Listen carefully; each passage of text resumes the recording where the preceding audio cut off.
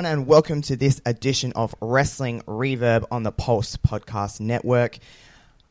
It's a different kind of feel to this podcast. It is my last podcast as a solo host. I'll have Kevin Carroll join me next week on Wrestling Reverb for a permanent co-host, which I'm very, very excited about. And also it's different for the fact that last week was Royal Rumble week. We had different people on to talk about different experiences with the Royal Rumble, and I recapped NXT TakeOver and Royal Rumble in general, and it's kind of just like a few days removed from that now, and I have someone on today that I've wanted to have on for a little while. I kind of reached out to him on social media to kind of get the okay to make sure this was all good, and today is going to be just a conversation about wrestling. And now it's kind of tradition around here on Wrestling Reverb that I let my guests introduce themselves. So please introduce yourself. Tell us who you are and what you're kind of about. Hi, thank you for the intro, and congratulations on Pulse Podcast Network. Sorry, thank you, and congratulations on the teaming up with Kevin, blogger. That's really cool. I'm excited to hear you guys chit chat. I am Wilfred. I am a wrestling fan since I was a little kid, as most people are, and I fell back in love with it about 8 or 9 years ago, and I primarily watch New Japan, a lot of British wrestling, and try to watch as much wrestling as I can, basically. Thanks for having me on. Happy to talk about wrestling. Yeah, so, you mentioned that you're a wrestling fan since you were a kid, and I think for the most part, we all are. What was your kind of first interaction with wrestling that you can remember?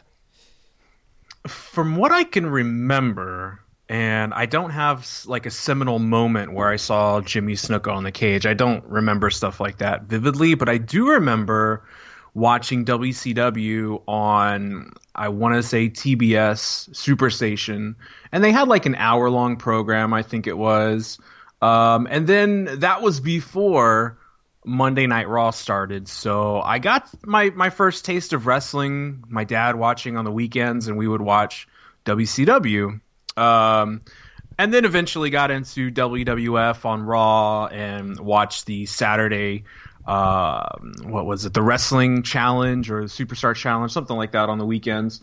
And then I eventually got into ECW because it was a perfect time. I was a teenager. I was wanting to look at girls. I was wanting to look at violence, and ECW spoke to me as a teenager. So my focus was kind of shifting a little away from Stone Cold and Rock, which I idolized, of course, but it kind of shifted to ECW, and I liked the differences of the variety of styles that I saw in ECW. It was really fun, and I got to stay up really late to find it on a over-the-air channel, so that was fun. ECW, see, because I'm a little bit younger, so like I didn't start watching wrestling until I was told I watched wrestling when ECW and that was still around, but I didn't really start remembering wrestling anyway until basically just as the invasion started in WWF. So I was just after that time. I wish I was around at that time because I think I would have probably was like you. I would have kind of naturally just went to the ECW brand just because I like that kind of stuff and that kind of setting. It was a little bit, it was a little bit more of a punk rock feel than WWF and WCW. Nonetheless, I mean, as a kid, you mentioned Stone Cold, you mentioned Rock. Growing up, who were your kind of go-to people? Who were your favorites growing up? As a kid, I was a really big Macho Man fan. I really liked, he was over the top. He carried Elizabeth. He took care of Elizabeth. And so when you're like, anywhere between 9 and like 13 or 14, that's kind of an age where I don't want to get like psychological on you, but that's kind of a phase where you are mimicking your dad or your parents. Mm-hmm. And so you kind of you look at that and you see how masculine he is and how powerful he is, and you kind of want to mimic that naturally as a young male, like a pre-pubescent teen or male. So Macho Man was a really big one. Of course, Sting was a really big one just because he was a little different looking with the face paint. I'll never forget his match with Great Muta in WCW. I had no idea what Muta was back then. I didn't watch Japanese wrestling till I was, I'd say, about 7 to 8 years ago is when I started focusing a little bit more on New Japan and Japanese wrestling. But back then it was Stinger, Macho Man, Bret Hart. Oh my God. I always wanted to be that kid to get the Bret Hart, shades. That was always like a thing for a little boy to be like, oh my God, I could be that fan if I go, Yeah, so that was a big one. It's funny we talk about this because I had the great opportunity to speak to Eddie Kingston today, which should probably be out by the time we speak. And he talks about how he saw NWA as a kid and he saw blood and he was like, well, this is way better than that WWF stuff. And it's funny because I saw it too, but I didn't see NWA. I saw WCW. Yep. And when I was growing up, I took a liking to all that hokey kind of WWF stuff. I liked seeing Doink and the Repo Man and Bushwhackers and Yokozuna. Like, I loved it as a kid. So, like, I didn't get to grow up during the NWA days. I wonder how that would have changed me. But Bret Hart, Macho Man, Stinger, obviously Hulk Hogan. Everybody was a Hogan fan as a kid back then. He's kind of a not a great person as we are now aged and adults, but you can't lie to yourself. Hogan was everybody wanted to be Hogan. So those are just some of the names that I'm really big fans of. Yeah, and as you kind of grew up as a teenager and into an adult, was WWE probably at the time. Did you find yourself still as interested as a teenager in WWE, or when did you kind of fall out with WWE in a sense? I fell out of wrestling entirely. I guess it was around the time you got in, around the Invasion time. Okay. Like, ECW was dying an ugly death. Very early internet days, you would read about the fact that they're only worth like a couple $1,000s, and it was really depressing. And then you see WCW and you see Flair and Stinger having the last match on Nitro, and you see Shane McMahon there, and it really messed with my head, man. I was just like, I didn't like it. I just didn't like it. And so right around that time, for about a year or so after the whole Invasion stuff, I kind of just fell out of it. But that was also a time when, I was like 18, 19, and started working. And so I kind of just fell out of it for a long time. Yeah, no, that's completely fair. A lot of people did at that time because it was so... I mean, for someone like you who had watched wrestling, for a fair long time before that, it would have been... like, for lack of a better term, it would have been just weird. Like, why is this happening? And it's kind of the end of an era. So I can completely understand why. I mean, that's when I started to kind of really remember wrestling and stuff like that. So I really didn't know any different. That was just completely normal to me, really. While you were away from wrestling when you kind of fell out of it, did you kind of at all keep up with anything that was going on, or did you completely distance yourself from wrestling? Okay, so this was before the WWE Network. This was before that. Like, that didn't come along until, 2014 or 13? Like, it's not that old, right? No. I don't know how old the network is, but it's not that old. So during all the 2000s, essentially, I completely fell out of wrestling. But I was a really big fan of, watching old matches that I remember on YouTube and Daily Motion and all these things. So I would watch like classic matches and stuff like that. But as far as like the current product, I would occasionally like poke back in and say, oh, who is this guy who I don't even care? So like I totally skipped like from 2001 to like 2011. Like I completely just fell out entirely. No, that's completely fair. And a lot of people in that situation would completely fall out of wrestling and probably not find it again. What do you say is the moment that kind of brought you back in? You know, and it's interesting. I love this question because it brought a lot of people back in, whether we want to admit it or not. And CM Punk did that for me. When I saw him on ESPN or whatever, and they did a story how so-and-so wearing a Stone Cold t-shirt is going to leave the company like that. And I listened to the promo. This is what, 2010 or 11 or whatever. And I listened to it and I'm like, wow, this is convincing. And I knew John Cena was like the star. I knew he was the guy. I didn't really know who R-Truth was. I didn't really know, you know, all the players at the time. Yeah. But this Punk guy spoke to me again at that one time where I'm like, this is convincing. This is the type of stuff I remember during the late 90s with Stone Cold, and he's hating his boss and Vince, and ECW was, you know, there was no script. They were just crazy. And so it spoke to me, and I kind of slowly crept back in. I didn't watch like weekly, but I started watching those segments, and I was like, this is really convincing and fun. And it kind of dragged me back in. And we don't talk about that enough, I think. The moment where we get back in, because wrestling is very colorful, very characteristic, very over-the-top renditions of characters. And usually it's for children and young adults. And there's a point where we all grow out of it. Some never do. Some grow out of it and then come back. And I think there's a lot to be said about that CM Punk promo that I don't think we've really digested. That a really big dose of reality in a storyline could be really fun.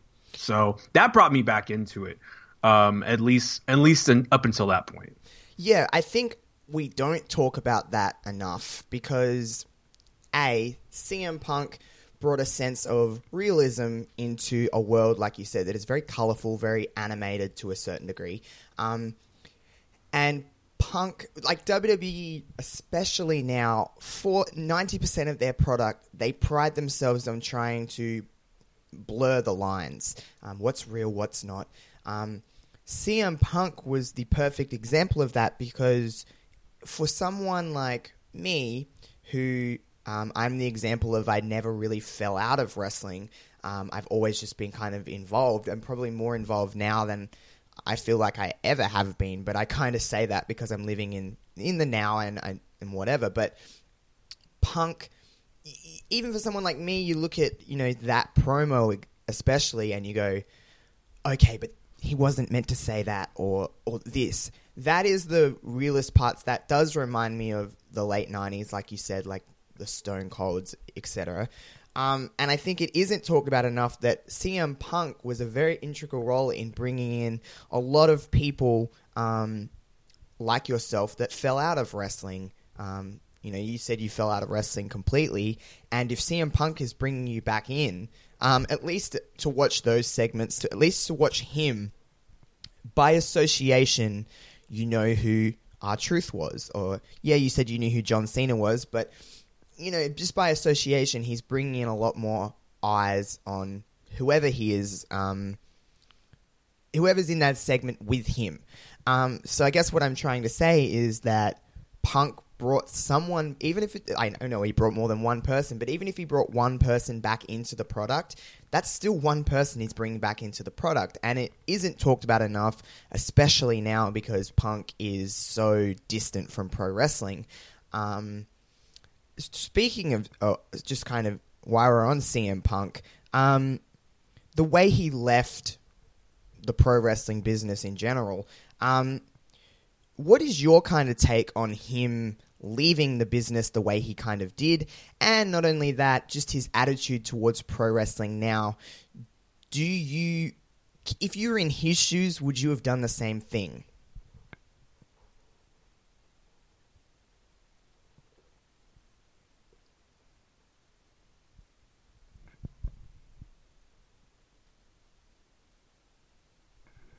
Okay, go ahead and 3, 2, 1 kind of deal. Yeah, so CM Punk, he hasn't done anything that he hasn't painted himself in glory. He's kind of left the scene in a really nasty way. So it's left a bad taste in everybody's mouths for the most part.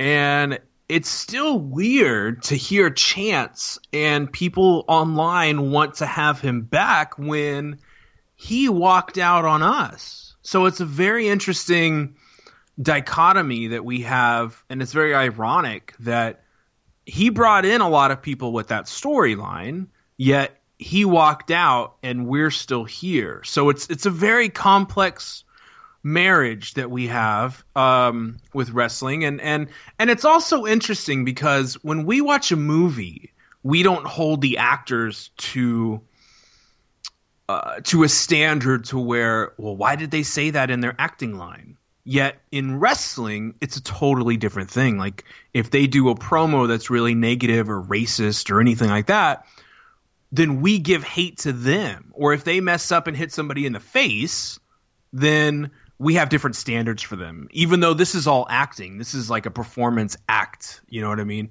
So it's interesting dichotomy. I don't think anybody's really assessed fully yet. I'm interested to talk more about it, though. It's 8 years on now, and we still haven't really it's talked weird. about Like that. you talk about like essentially WWE or pro wrestling in general is just a giant movie, or at least a recurring television show. It is these essentially what are just athletic actors are all just playing characters, and sometimes for the most part with wrestling, no wrestling fan can just put the difference between character and the actual person playing it. For someone like CM Punk, if you're in that situation in any job where you're not happy and you feel you've been mistreated or whatever was going on in his head, no one will really ever know except him. It's hard to kind of go, well, I would do that in that situation, or maybe I'd do it a little bit differently, or whatever. You have a bad relationship with a company or with a certain person or whatever. But the problem is with wrestling fans is that they can't separate the two. So they lash out on him as a person, which is unfair and whatever. He has said a lot of things about the wrestling business and, his exit and the whole mess of a situation that it really was or is. And because of that, I don't want to see him back. Like, neither do I. I don't really care to. Like, I've lost interest in him as a character because the way he left. I mean, you see people like Neville or Pac who felt this similar way. I don't know. Obviously, the situations were different, but the similar situation with contracts and such. And Pac sat it out. He went quiet and he went dark for a year. And you see other people who just wait till the end of their contract. And it's like, I know it's a case-by-case situation, but it doesn't leave a good taste in wrestling fans' mouths whenever somebody just walks out. So no, I agree with you completely there. And for someone like Neville Pac, he did go in. He didn't. You've seen it on his Twitter feed. He literally tweeted and then didn't tweet for a year, and then he's back when his contract is up or whatever it was, or he finally was granted his release. Whatever the situation was, that's the difference between being a professional about something and being a bit of a jerk about something and just being very unprofessional. And that is a perfect example. Like you said, the situations are obviously different, and they're obviously two very different people in a sense. So I brought up wrestling fans in general, and wrestling fans are they're passionate. I'll say that. They're very passionate fans. When you hear the word wrestling fan, what is the first thing that kind of comes in your mind? Honestly, it is very. I know people. Honestly, yeah. And I'm gonna say this with a preface that I just went to Ring of Honor on the weekend, and it was my first show in 20 years that I've been to a wrestling show. And the first word that I think of is smelly and rude. And I say that honestly because I'm transparent. And there were some really stupid, sexist remarks, and just dumb remarks like that people are saying out loud at a show, and that's just one experience. But I don't know. Like, the other word I could think of is niche. Like, people, like you explained, wrestling is a very fanatical fan base, very fanatical people. We're very passionate about what we like and don't like. But we forget sometimes it's a very small niche. Like, it's a very small subgenre of entertainment and combat, or the mix between the two. So I think if I had to choose one word, I would say niche, because it's a very, very small group, but it's a very concentrated group. So, yeah. That's what I would say, I guess. Yeah. Wrestling fans, like I said, they're passionate. They have their opinions on 100% of the product 100% of the time. We've all been there. We've all I'm sure you have. I know I have. We've all had our opinions on whether they're right, wrong, unjustified, whatever, whether they're asking for them or not. We all have our opinions. WWE today, we had a little, and just talking with you in the past and talking with you a little bit before we started recording, you keep tabs on kind of what's going on. You're up to date, at least in terms of... Hey, I did watch the Royal Rumble. Oh, okay. So just letting you know that, yeah. Okay. You, obviously, regardless, you know what's kind of the main stuff that's kind of happening, and I'm sure you tap in and tap out on sometimes on watch certain segments or whatever, but... What is it about today's landscape of WWE? And also, what kind of made you fall out again with WWE? Was it after Punk? Was it just you never really got completely back into it? What is your kind of take on it now? That's interesting, because I haven't really assessed that yet. I haven't really reflected on why. But I will say that when I saw Prince Devitt coming out of a casket on a YouTube video and he was painted up in a New Japan entrance match, my focus, jumped over there, and I said, "What is this?" And that kind of sparked my attention to New Japan when the whole Bullet Club stuff was starting. But as far as WWE, it's hard to pinpoint. It's more of an accumulation of a lot of wasted time and a lot of oversaturation of programming. So when I kind of fell out, it was before 205. It was before NXT UK. It was NXT events weren't as a high caliber as they are now. They didn't really get to that point yet when I jumped out. I kind of got to a point where I was trying to only watch NXT because of like Kevin Owens and Sami Zayn, because I was big fans of them in Ring of Honor. But it's just too much content for me and not enough. It's too much filler within the content. So you've got 3 hours on one night, 2 hours on another, 1 hour on Wednesdays, another hour on Wednesdays for 205, another hour for NXT UK.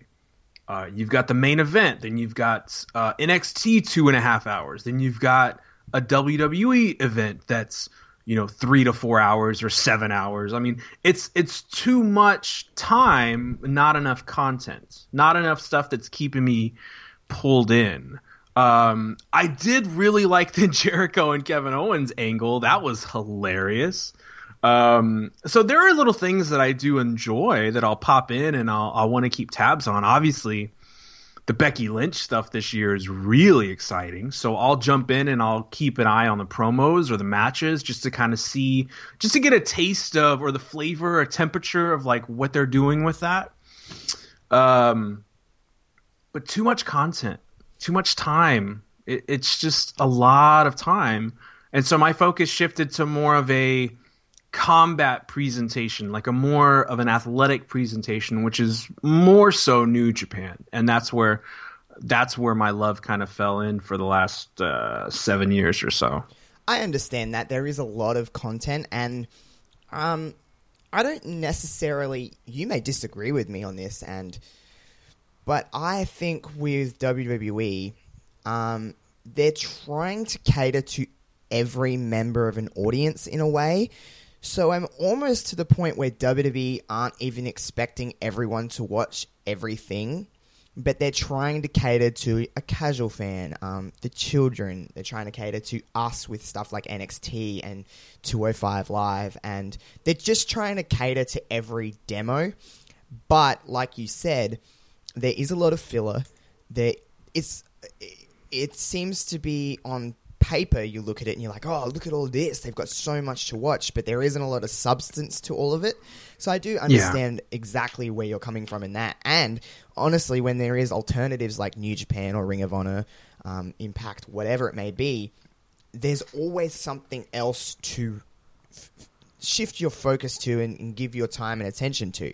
I am the kind of person that I watch predominantly WWE, but obviously I know what's going on around the pack with everything, and especially with New Japan, the last maybe 2 years, I've at least watched their big events, and I know what's kind of, the general gist of what's kind of going on.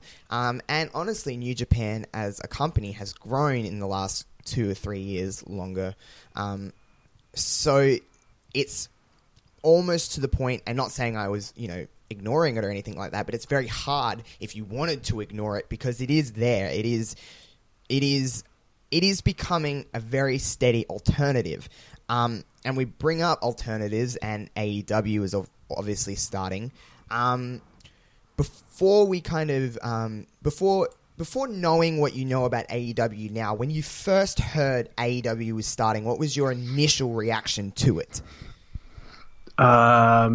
Bullet Club Federation, basically. I mean, Bullet Club Pro Wrestling, which isn't necessarily a bad thing, but my initial thought was, what else do you have to sell to me? I mean, because at the end of the day, we're consumers. We're going to have, like, let's think of it this way. We have $20. I have $20. Where am I going to spend $20? Am I going to go get it on a shirt? Am I going to go spend 10 of it on WWE and 7 of it on Progress? Am I going to spend, so you have to think about, as a consumer, as a fan, where am I going to put my money to? I'm going to put my money into Stardom, personally, and New Japan, and Progress. Those are my things that I enjoy now. So when I hear AEW, I think Bullet Club Federation.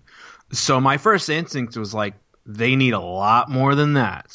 You can fill 30 to 45 minutes, maybe an hour with just Bullet Club people. And I was like, you need a lot more. And they're slowly getting delivered. They're not in a rush. They don't need to rush. They've got a lot of time, but they're definitely making headway. And it is starting to feel like when I was a kid, when you have different channels you could change it to, because that's not necessarily a bad thing.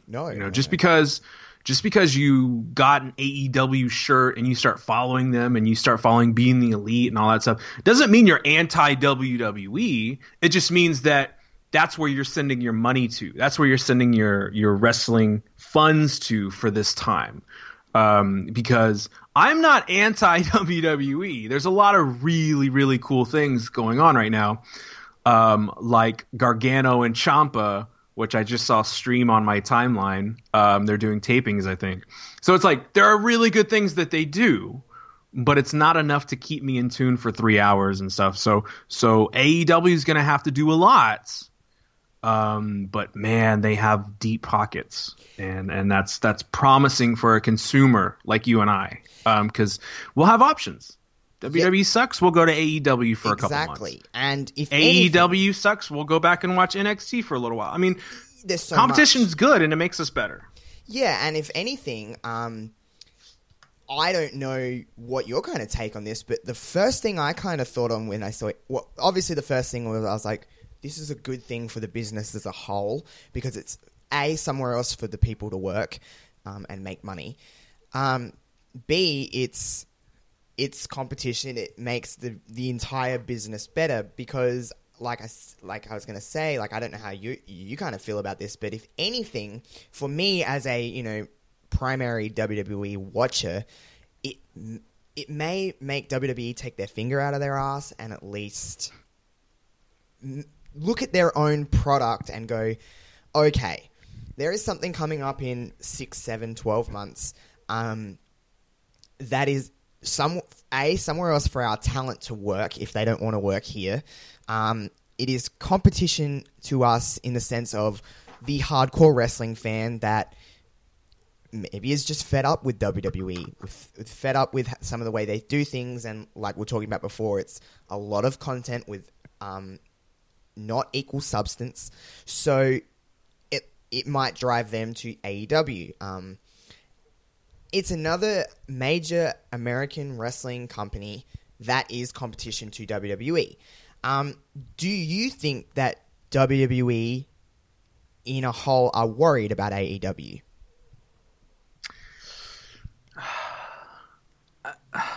It's the company is 30 days old, AEW. They have nothing. They have nothing. They have some names. They have potential TV deals, and they've got good names. What's more worrying, I think, is the deep pockets that they have. And in this small niche of wrestling that we share, we have this perception that Vince is God when it comes to money. He can buy everything. Well, there's a new, enter player too. And that's Tony Khan and the Khan family. So if they're not, they should be worried, because we're not talking about, I honestly don't think we're talking about a TNA or a Ring of Honor. Ring of Honor essentially is like an evolved ECW. TNA is like they tried to be an evolved WCW NWA style. I don't think that you can compare TNA and Ring of Honor and Impact or whatever. It's a different kettle of fish. I really think that I don't know if they need to be worried now, but there are some huge red flags and alarms coming off that they should at least keep their eyes on. I don't think you would be worried now as a company, because they've got their tentacles, WWE, literally all over the globe and in markets and regions that no other companies have. You've got Indian broadcast team, you've got India deals, you've got UK deals, you've got showing in Germany, you've got them on Sky Sports. Your WWE's in a lot of areas that other companies aren't. And so that's a huge success. So I don't think they're going to be really worried until we start seeing, like, just to speculate, just between you and me, if we see like an AJ or Randy, one of the big players, then that would be a signal for an alarm for concern, I think. But losing Dean, losing Revival, those aren't deal breakers. They're not necessarily like on the bus images. They're not in the promo deals when you go to board meetings. The people are who the faces that are on the meetings and the planning when they talk about long-term projections, those are like AJ, Randy, big names like that. That's a concern. But I don't think we're at that point just yet. Yeah, I don't either.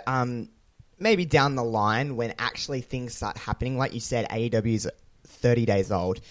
Yeah, sure, there's TV deals and stuff like that that's in the works. And we don't know what kind of, landscape they're going to, make and where they're going to be in the world and stuff like that. Because you talk about TV deals and stuff like that. WWE is the only wrestling program in Australia that airs on a weekly basis. We don't get Impact here. We used to. We don't anymore. So as a wrestling fan here, I have to seek out other things. So I know a lot of things is very internet-based now, and a lot more things are happening on the internet. But as a TV deal, WWE is the only one that airs here. We get it live every week. We don't get Impact, and anything else I have to seek out. So, when you talk about, like, WWE is an international company. It's not just like AEW are going to come in and tear WWE down from its core and, this is the end-all, be-all. But at least it might, like you said, if they get people like an AJ Styles or a Randy Orton, big household names, it might at least, ruffle WWE's feathers. But all in all, you'll probably agree with me as well. I think AEW is a good thing, and it just makes the business a better as a whole. I think it can. This is uncharted waters. We don't know. We don't know because WCW had a TV station. They had the TV deal. They already had a lot of talent. They had all the big names. In a way, you could say that the personnel, the admin, and the creative kind of killed it off and hurt it. But look at how close they came to really putting Vince out of business. I mean, if they could come that close with, before the NWO, splintered into like 18 different things, they gave them a serious run for the money. And I know that victors, write the history, but I lived through that, and a lot of people listening to this lived through that, and WCW almost did it. Like, they were close. And so if AEW can get some marquee names, have a steady fund, financial resource coming through, flow of money coming through, getting venues, having the online presence, they could do some serious damage. Like, they could really, really shake things up. And to see what they've done in just 1 month is really alarming. It's a positive for a wrestling fan, but for the last 20 years, there's been one player in the game and dozens of companies on the outer circle. But now there's somebody else inside the circle, and we have no idea what's going to happen. It's extremely fascinating. It's exciting. It is exciting, regardless of what we do or don't know. It is exciting as a wrestling fan to kind of just watch it from the outside and see where it's going to go. Now, New Japan and stuff like that, I did mention that I've kind of, in the last couple of years at least, watched the big events and at least keep tabs on New Japan. I think you kind of mentioned that it's more presented as like a athletic contest as rather than a television show in a sense, or entertainment-based product. New Japan, to me, is presented as maybe like a sport. It's presented more real. I think that's what I'm trying to get at. New Japan right now, you're obviously a big fan of New Japan, a big fan of that kind of style of wrestling. What's some of the biggest things that are interesting you about New Japan as a whole right now? Right now, there's always a flow of good talent. There's always, and the talent is, the wrestlers are used in a way that satisfies me. So a Jay White character is nasty and slimy and sneaky, and he's portrayed that way in detail. He's not just given to me in a vignette video package. He does it when he's in a headlock, when he takes the guy outside and wrestles, and he works dirty. It's very, very detail oriented in New Japan. So you really build that character inside the ring. And then you have really, really long storylines, arcs. So you have something like Okada who, hit the height. He beat the record of most defenses of holding the heavyweight title. He held it for like a year and a half or whatever. He even defeated Tanahashi to break the record of defenses of the title. And then he has they don't just bump him down a peg and say, all right, now you're going to go work the mid card for a month or two. No, he was plummeted to the bottom. He was losing everything. He dyed his hair red. He started coming out with balloons. Like, they really, really put detail and focus on the character, and they don't rush it. They take their time with it. I mean, if you have to rush a story, it's because somebody left or somebody, was injured or something like that. But everything is taken with such precaution and thought. And it's in New Japan, as a fan, I don't live in a 3-week time continuum where whatever happens 3 weeks ago doesn't count, or I'm supposed to forget as a fan. No, I remember, and you're supposed to remember things that happened a year ago or 5 months ago, and it's part of that character's story. Because in a New Japan world, we see their story from when they start to when they die or when they retire or leave or whatever. So it's very character driven in a way, and very story driven, and that's what appeals to me. And at the same time, I'm getting very, very physical, hard hitting action, and I don't have to watch UFC for it, because UFC provides that combat entertainment as well. But it's over in like 2 minutes. I can't really fulfill myself and watch it. And with this, I get to see a character grow, hit the bottom, and find his way back up. And I love that. So those are just some of the reasons that I'm just a huge, huge mark for New Japan Pro Wrestling. Yeah, no, I definitely understand you. It's definitely as opposed to WWE, which this is my biggest problem with WWE, is it's very booked on the short term, whereas in a place like New Japan, it's very booked on the long term. They obviously have a plan for absolutely everything they do, for the most part, like you said. WWE is so... I think sometimes WWE do things for the shock, and they don't really plan out the next maybe month after that shock, and things fall flat. You've seen it countless time again in the company where things have so much momentum and it just falls so flat because they're just too much on the booking of week to week. Like you said, like you don't necessarily have to remember, or you're told to kind of forget what happened 2 or 3 weeks ago, which as a fan, I get most annoyed with, especially WWE, if they're trying to insult my intelligence. As opposed, I watched something 3 weeks ago, I still remember that. But also, I've been bringing this up a lot lately. I try to get in the mindset of a casual wrestling fan, because the details that I sometimes notice, I don't necessarily know if a casual wrestling fan will notice some of those details, because I am watching it almost with a microscope. I'm watching it for every single little detail.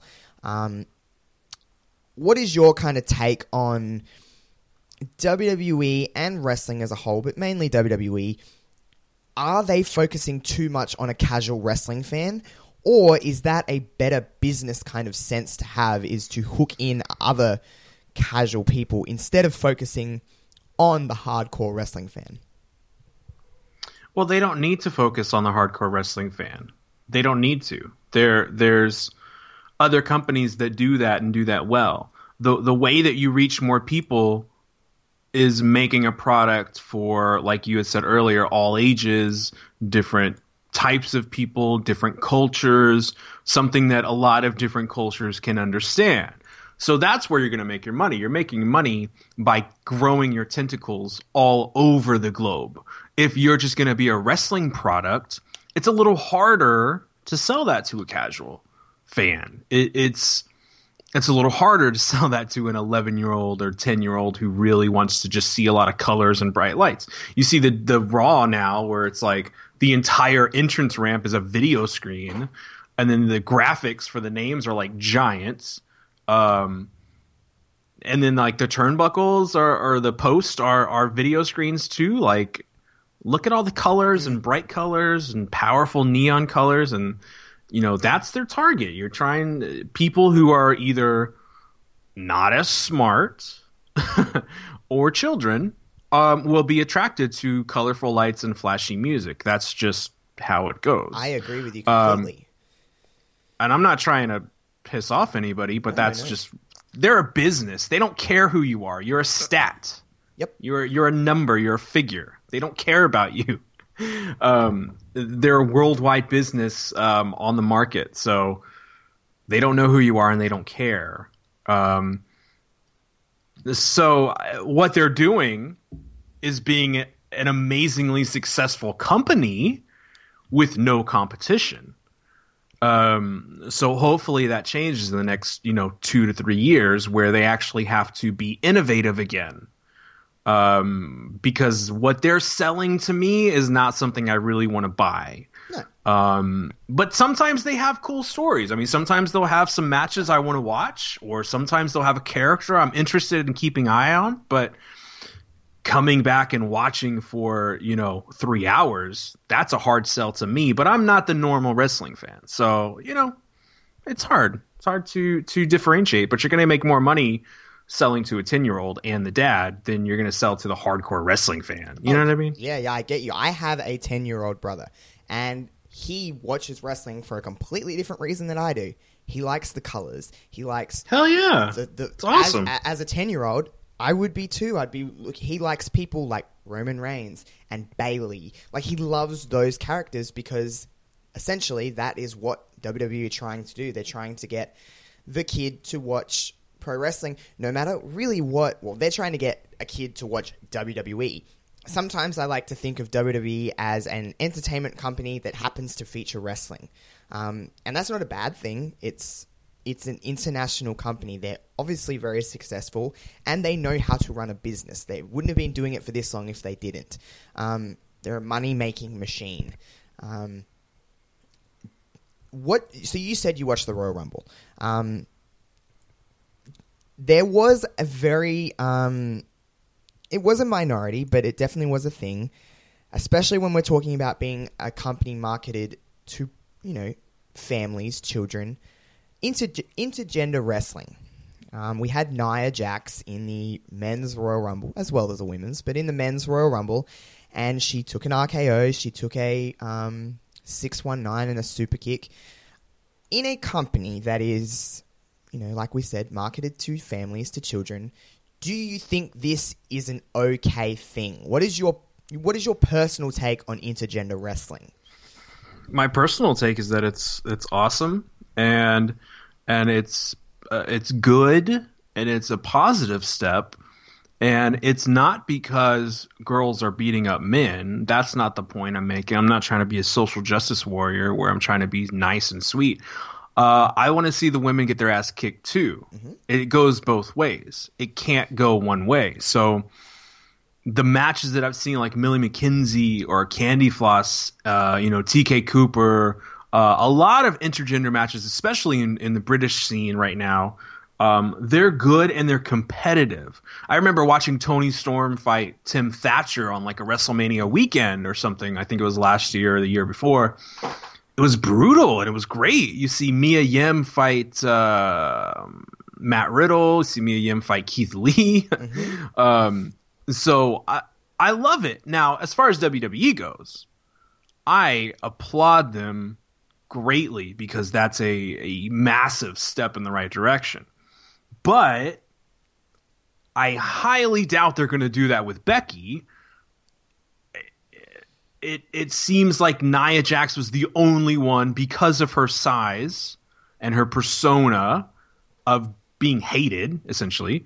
I think that Nia's the only one you could have done that with to break the mold. But I I highly doubt you're going to start seeing it regularly. But as for wrestling, it's fantastic. Absolutely. I agree. Why not? Why not? It's a perfect, and if the girl gets beat to hell and she taps out or she's bloody, who cares? That's part of being in combat. That's part of being in a wrestling match. That doesn't really fit what WWE sells, but they can do it in a way that they can still do it. Yeah. It's just going to be a very watered down kind of not as even battle. You know what I mean? Like I get you. It's not going to be straight 1 versus 1 kind of battle. But I think it's fantastic. Absolutely. So do I. I think it's, like you said, a good step in the right direction.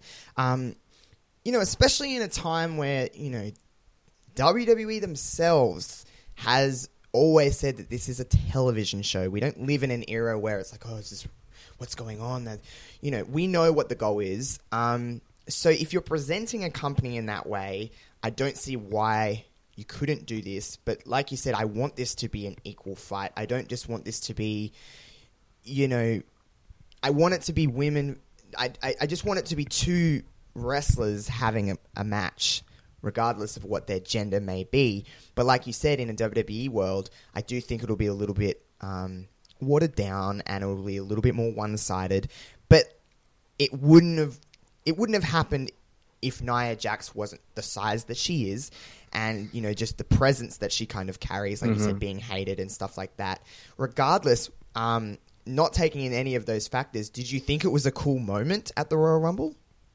Absolutely, man. I mean, I haven't seen a pay-per-view since I think the last WrestleMania I think I watched. Mm-hmm. I do watch the NXT events from time to time. I missed this last one because I was chatting with at an interviewer. I was recording or something, but I do try to catch up with the NXT events. They usually are pretty good wrestling quality and pretty fun stuff to see what storyline is. So I was really impressed. Like, a lot of the Rumble was kind of tough to watch. Some of it was kind of lame. Some of it was really good. Like the Daniel Bryan AJ match was really good up until the very typical WWE finish, but the match was fantastic. I loved it. The Becky match was really, really good. The women's Rumble was kind of lackluster until the end, of course, but it's a Rumble, so it happens. But it was cool to see some young talent come through. What else? Lesnar finish was interesting. I like that. I actually kind of liked the ending. But as far as Nia Jax, it was a signal of intent. I mean, I think WWE has a long way to go with their racist mentality and their sexist mentality. But at least that was a huge positive in the right direction. I don't know if they'll fulfill it because they haven't shown anything like that to most fans for a while, but it's a signal of good intent, and I thought it was awesome, and I wouldn't stop tweeting about it for like an hour afterwards, so they did their job with that. But I'm a different type of wrestling fan, so I'm not going to tune in the next night. You know what I mean? I'm not going to tune in for 3 hours if I'm not going to have fun with it. So the occasional pay-per-view I'll watch, and I loved it. It was I'm really glad that I sat in and watched that one. Yeah, or else I would have not even been talking about it right now, probably. Yeah, and you mentioned things like Becky and Asuka. You really enjoyed that. You enjoyed the Brock Finn finish. We talk about like the women of WWE and wrestling. When you were a kid, women weren't presented in a way that they are now. Seeing the difference between then and now. Well, obviously, I'm pretty sure you agree that it's a great thing. We're definitely on the road to WrestleMania, cliche as it is. And Becky Lynch and Ronda Rousey are, pretty much a shoe-in to main event the show, at least in my eyes. Do you think that is a good thing that they are main eventing a WrestleMania, potentially?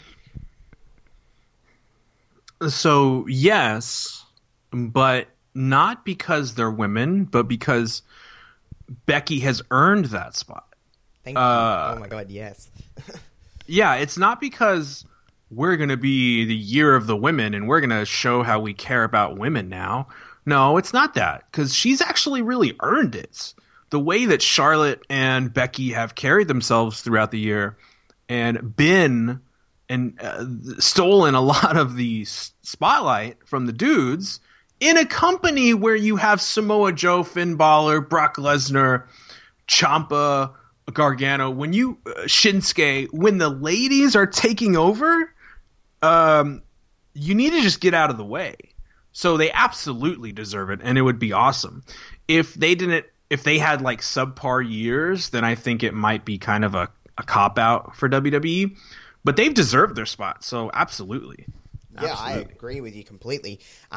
You talk about, obviously, Becky is someone that has kind of transcended WWE. She is more of, maybe not a mainstream star yet, but she's certainly a very big deal in the wrestling industry. People definitely know who she is, even if you don't watch WWE.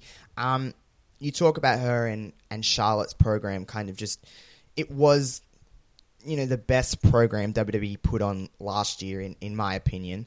And they've kind of, outdone the dudes in a lot of way. For someone like Becky, who has definitely 100% earned her spot, on the flip side, you have Ronda Rousey. Obviously, she has mainstream appeal and stuff like that, but do you think that Ronda Rousey has earned her spot as a WrestleMania main eventer? As a WrestleMania main eventer, probably not.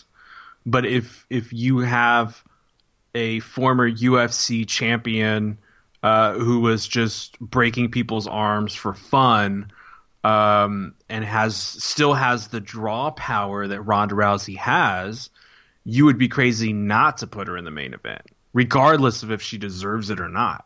So that's where I have to put like my business glasses on and my business hat and say, who makes more money? Because when we're talking about WrestleMania,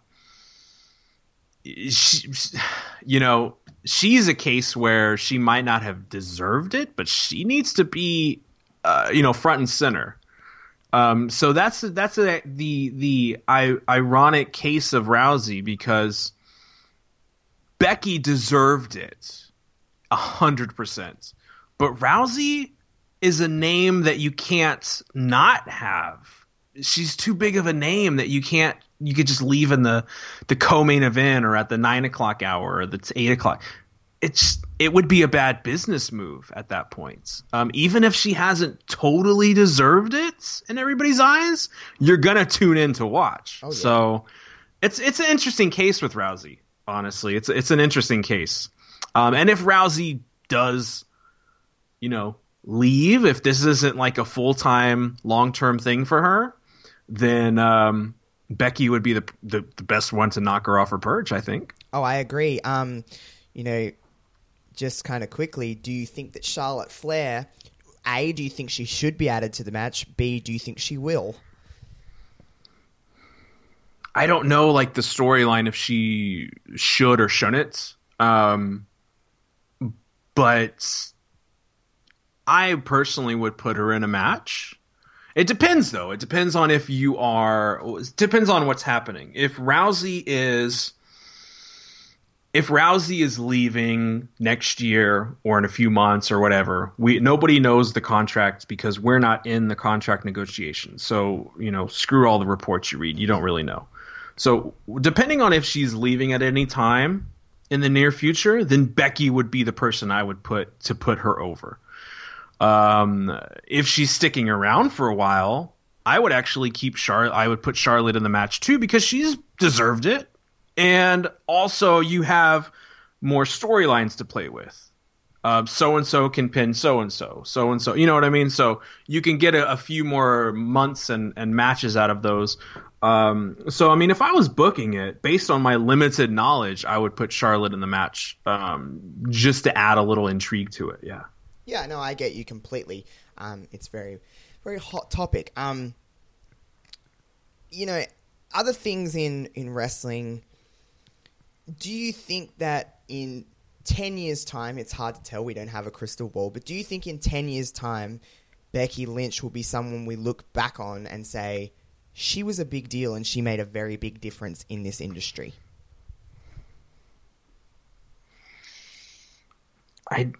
I don't have the confidence in WWE to say that right now. Because I think if we had this conversation 3 to 5 years ago, we would be saying the same thing about Sasha Banks. Mm-hmm. Or, she's coming up from NXT. Her and Bayley are going to be the new trendsetters. And just in a matter of that many years, we're not necessarily talking about them in the same light again. So it's really hard because I don't have enough confidence in them to push or give Becky, I shouldn't say push, but to give Becky a long-term storyline because they don't like long-term stories. So it's hard for me to think that this won't all die out in a couple months or in another year. Just because I'm jaded and I've seen it all. I've seen everybody put at the top before, and the only guy who ever, the only people who stand tall at the end of the day are Cena, Orton, Undertaker, Triple H. You know what I mean? List goes on. I get you. So other than that, who else is going to make their way through? It's hard to say. I don't think Becky will. I don't know. If she does, it'll be amazing, but I don't have much confidence in her being the trendsetter for the next year or two, maybe the next year, but WWE is going to get their eye on somebody else and then, put the Jets on them, and then we have another 6-month thing, and then it's just kind of a rotating cycle at this point, so I definitely understand what you're saying. Hey, but things can change. That's just what we're used to. So maybe if they have the competition or they see that somebody's going to leave and they don't want to lose an Io Shirai, they don't want to lose a Rhea Ripley, if it gets to that point, maybe they'll be innovative again and make better decisions for the company and for the fans. So we'll see. I hope so is my answer to your question, but I don't have a lot of confidence in that. I'm the same as you. I genuinely hope. And hey, if anything, at least we're talking about Becky now. And, people do know who she is to a certain degree. Like I said, I don't think she's a mainstream star by any means, but she's knocking on the door. She's definitely, if there was a line, she's definitely just, she's just there. She's definitely just there, which is a good thing for WWE. It's a good thing for her. It's a good thing for wrestling. It just gets more eyes. Speaking of, you brought up Rhea Ripley and Io Shirai, just the international talent that the WWE have kind of brought in. NXT UK. A lot of people I have seen have had an opinion on NXT UK, especially in its start.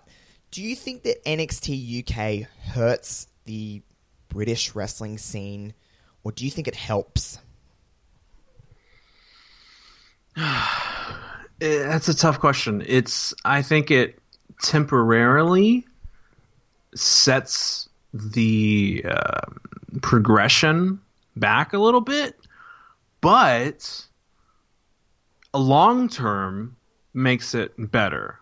I'm not worried about British wrestling at all because there's it seems like there's more thriving companies in the UK than there are in the US. Like, I know that's probably, when you actually look at the numbers, it's probably inaccurate, but I mean, I could list 10 UK companies off the top of my head that are just killing it right now. So, and they're doing that with young talent, and names you probably don't know about yet. Like, they're killing it, and they're doing really well, even without Dunn and a lot of guys. I'm not worried about British wrestling. I think it might set back a little bit, but not that long. I think they're going to rebound really quickly. And you already see that with some crazy stuff. Like, you see Walter and Pac going up against each other soon. Ospreay versus Pac. David Starr's over there. Timothy Thatcher. Chris Ridgway. You've got some huge names over there. So I'm not worried about British wrestling. But I would say that the Performance Center in the UK is a huge thing that not enough people are talking about right now. Yeah, I agree. They've planted their roots on British soil, and even the wrestlers who don't eventually sign with WWE or NXT or whatever, they're going to come through that system and get special training and special knowledge that's very unique to WWE that they can use in other companies. Or if they can't make it to the big time in WWE, they can go to AEW, they can go to Progress or whatever, you know. So the planting their roots in the UK is massive. That's incredible, because there's going to be some talent coming out of the UK that will get some really, really interesting training and special training that only the WWE can provide with their, you know, legendary coaches that they have. So I agree. Not enough people are talking about the UK Performance Center. Do you think we'll eventually see performance centers in other parts of the world? I'm sure that's the long-term goal. I'm pretty sure they're wanting to set it up. I mean, you already see people and scouts going to Brazil, different parts of Asia, China.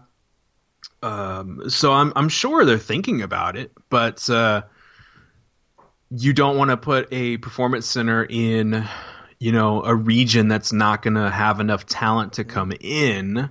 So like, you don't want to put it in France because there's not really a lot of wrestlers in France. No. They're not really coming through in France.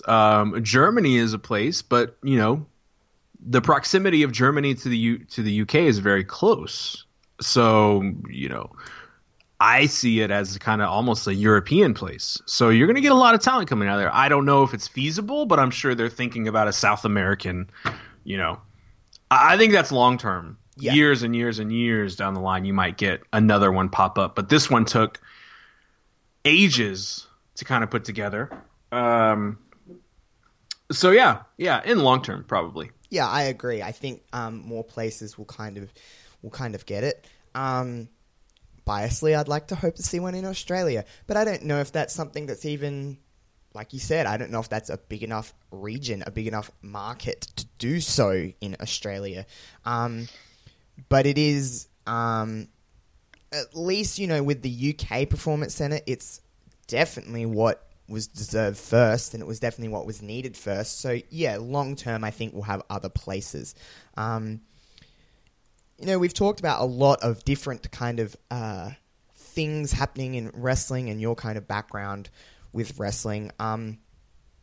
Just as we're kind of winding down, do you think you're more into wrestling now than you ever have been?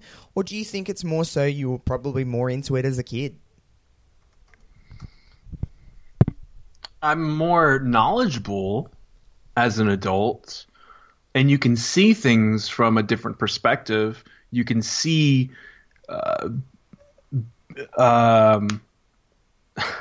you can see, like, I'm sorry, I just saw a tweet that there's not going to be fans allowed into the halftime heat taping, which is kind of strange. Ooh. Yeah, that's weird. I think I'm more knowledgeable because when you're a little older, you can understand how businesses work, how hierarchies and workplaces work. So you can see it with a different perspective as an adult. But I think it's pretty equal, you know, like when I was at the Ring of Honor show this weekend, there was a kid next to me a couple seats down, and he was wanting to walk over, like, you know, 5 feet and go stand by the guardrail where I was. And the kid's dad had said, hey, can he come over you for the next entrance? He really wants to see so-and-so or whatever. And I was like, absolutely, dude. I was like ready to hold him and lift him, like, because I remember as a kid, that's what I lived for. And so when I get ready for watching a really fun show in the morning, like a New Japan show in the morning, I still have that same enjoyment and excitement. And I think I'm excited, just as excited as I was as a kid. We just see things differently now as an adult versus a kid versus a 15-year-old versus a 20-year-old. So the perspectives are different, but the enjoyment is still the same, I think. Yeah, I'm exactly the same. And just as you grow up as, experiencing life and growing up as a person, things change, your views change and stuff like that. As I was kind of a teenager, I don't really necessarily enjoy as much as I've kind of, grown up a little bit and stuff like that. So I don't think I can't see a time where I won't be interested in wrestling, but you never know. And you never know where wrestling is what it's going to evolve to in the next 10 years, 20 years. You just don't know. But all in all, I think for the most part, I'd like to say wrestling is fun. It's a very over-the-top kind of weird form of entertainment that it's hard to explain to some people, but wrestling is fun. And for the most part, I really do love wrestling. I think, do you still feel you have that love for wrestling? Do you think you always will too? I don't know if I always will, but I really, really am having a hell of a time right now. Like you said, you don't know what's going to happen. We might fall out. Things might get dark again and not be fun, and that could totally happen. Who knows? But honestly, I'm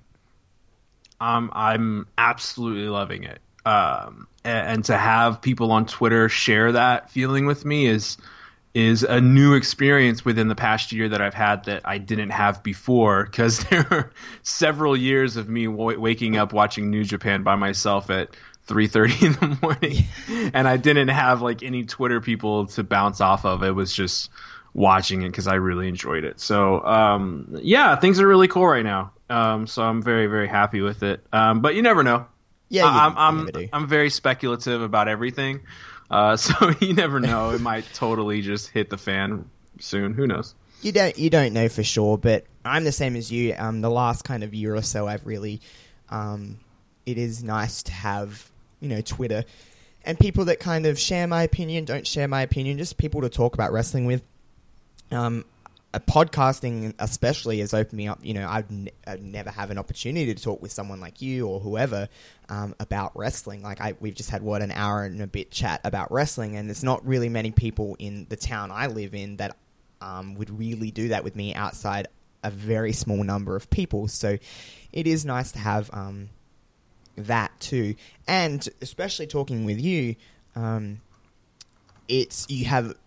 We obviously, the core of it, we love wrestling, but you have different opinions than I do, and you watch wrestling differently than I do, and we watch very different products, and that's kind of, I think, the beauty of loving wrestling. The core of it is still wrestling, and we can still talk about wrestling all day, no matter what we're kind of watching.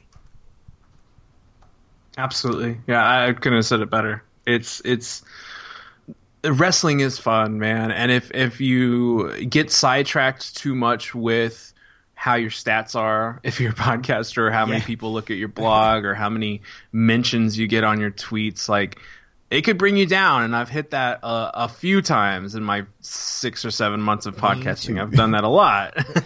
So I've been really down in the dumps, and I've talked to people, I've chatted with people, but at the end of the day, you have to remember that wrestling is fun. It's fun, man, and that enjoyment is still there. So, it's a delicate balance because we have to be an adult too, and yeah, it's interesting. I hate being an adult.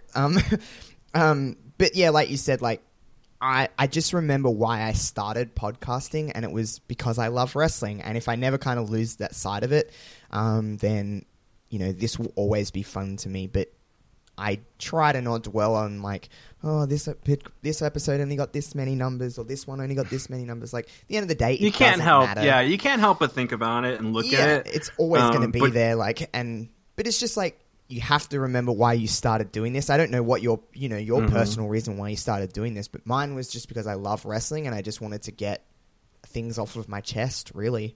Yeah. Pretty much. Same here. Well, it's been a wonderful chat with you. This is your chance to plug away. Plug anything you have going on. Where can people find you on social media? And, let people know what's kind of happening. Yeah, so follow me on Twitter at Wilfred Watches. have a lot coming up that I can barely keep tabs on. We've got Spike Trevay interview coming out very soon. Eddie Kingston interview coming out. There's just a ton of stuff. So follow at Wilford Watches for the most up-to-date information. I have a Patreon set up. It's starting February 1st. We have a new tier level set up. So it's going to be $2, $4, and $6. $2, you get all the bonus, content, early interviews. You get to hear the interviews before everybody else. $4, you get to field questions directly to the wrestlers that I speak to. And then $6, you get to do all that stuff, bonus stuff, field questions to the wrestlers, and you get a t-shirt. So consider jumping on the Patreon if you want to support a independent college student person. So that's patreon.com/WilfordWatches. And yeah, just follow me on Twitter. I never shut up. So yeah, thanks for that. Well, thank you for coming on. I really do appreciate you chatting about wrestling with just some moron like me. But I just love talking about wrestling. You obviously do as well, so it was nice to have a chat. Thank you. Yeah, no problem at all. And this will do it for this episode of Wrestling Reverb. Please rate this podcast 5 stars on iTunes. You know the deal by now. You can kind of catch this podcast pretty much wherever you find podcasts. And next week I will have Kevin join me as a permanent co-host, so look out for that.